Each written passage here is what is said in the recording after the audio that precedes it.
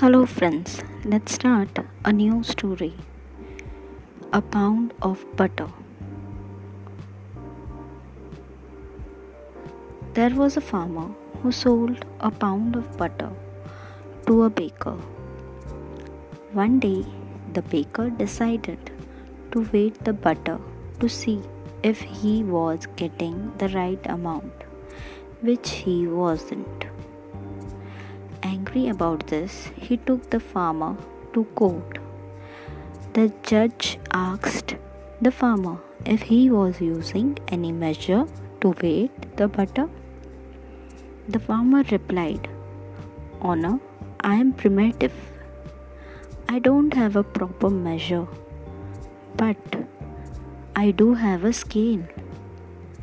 The judge asked, "Then how do you weigh the butter?" The farmer replied, "Your Honor, long before the baker started buying butter from me, I have been buying a pound of loaf of bread from him. Every day when the baker brings the bread, I put it on the scale and give him the same weight in butter.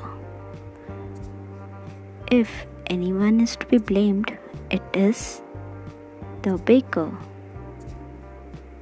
Moral of the story is, in life, you get what you give. Don't try and cheat others. Hope you like the story. A pound of butter. Thank you.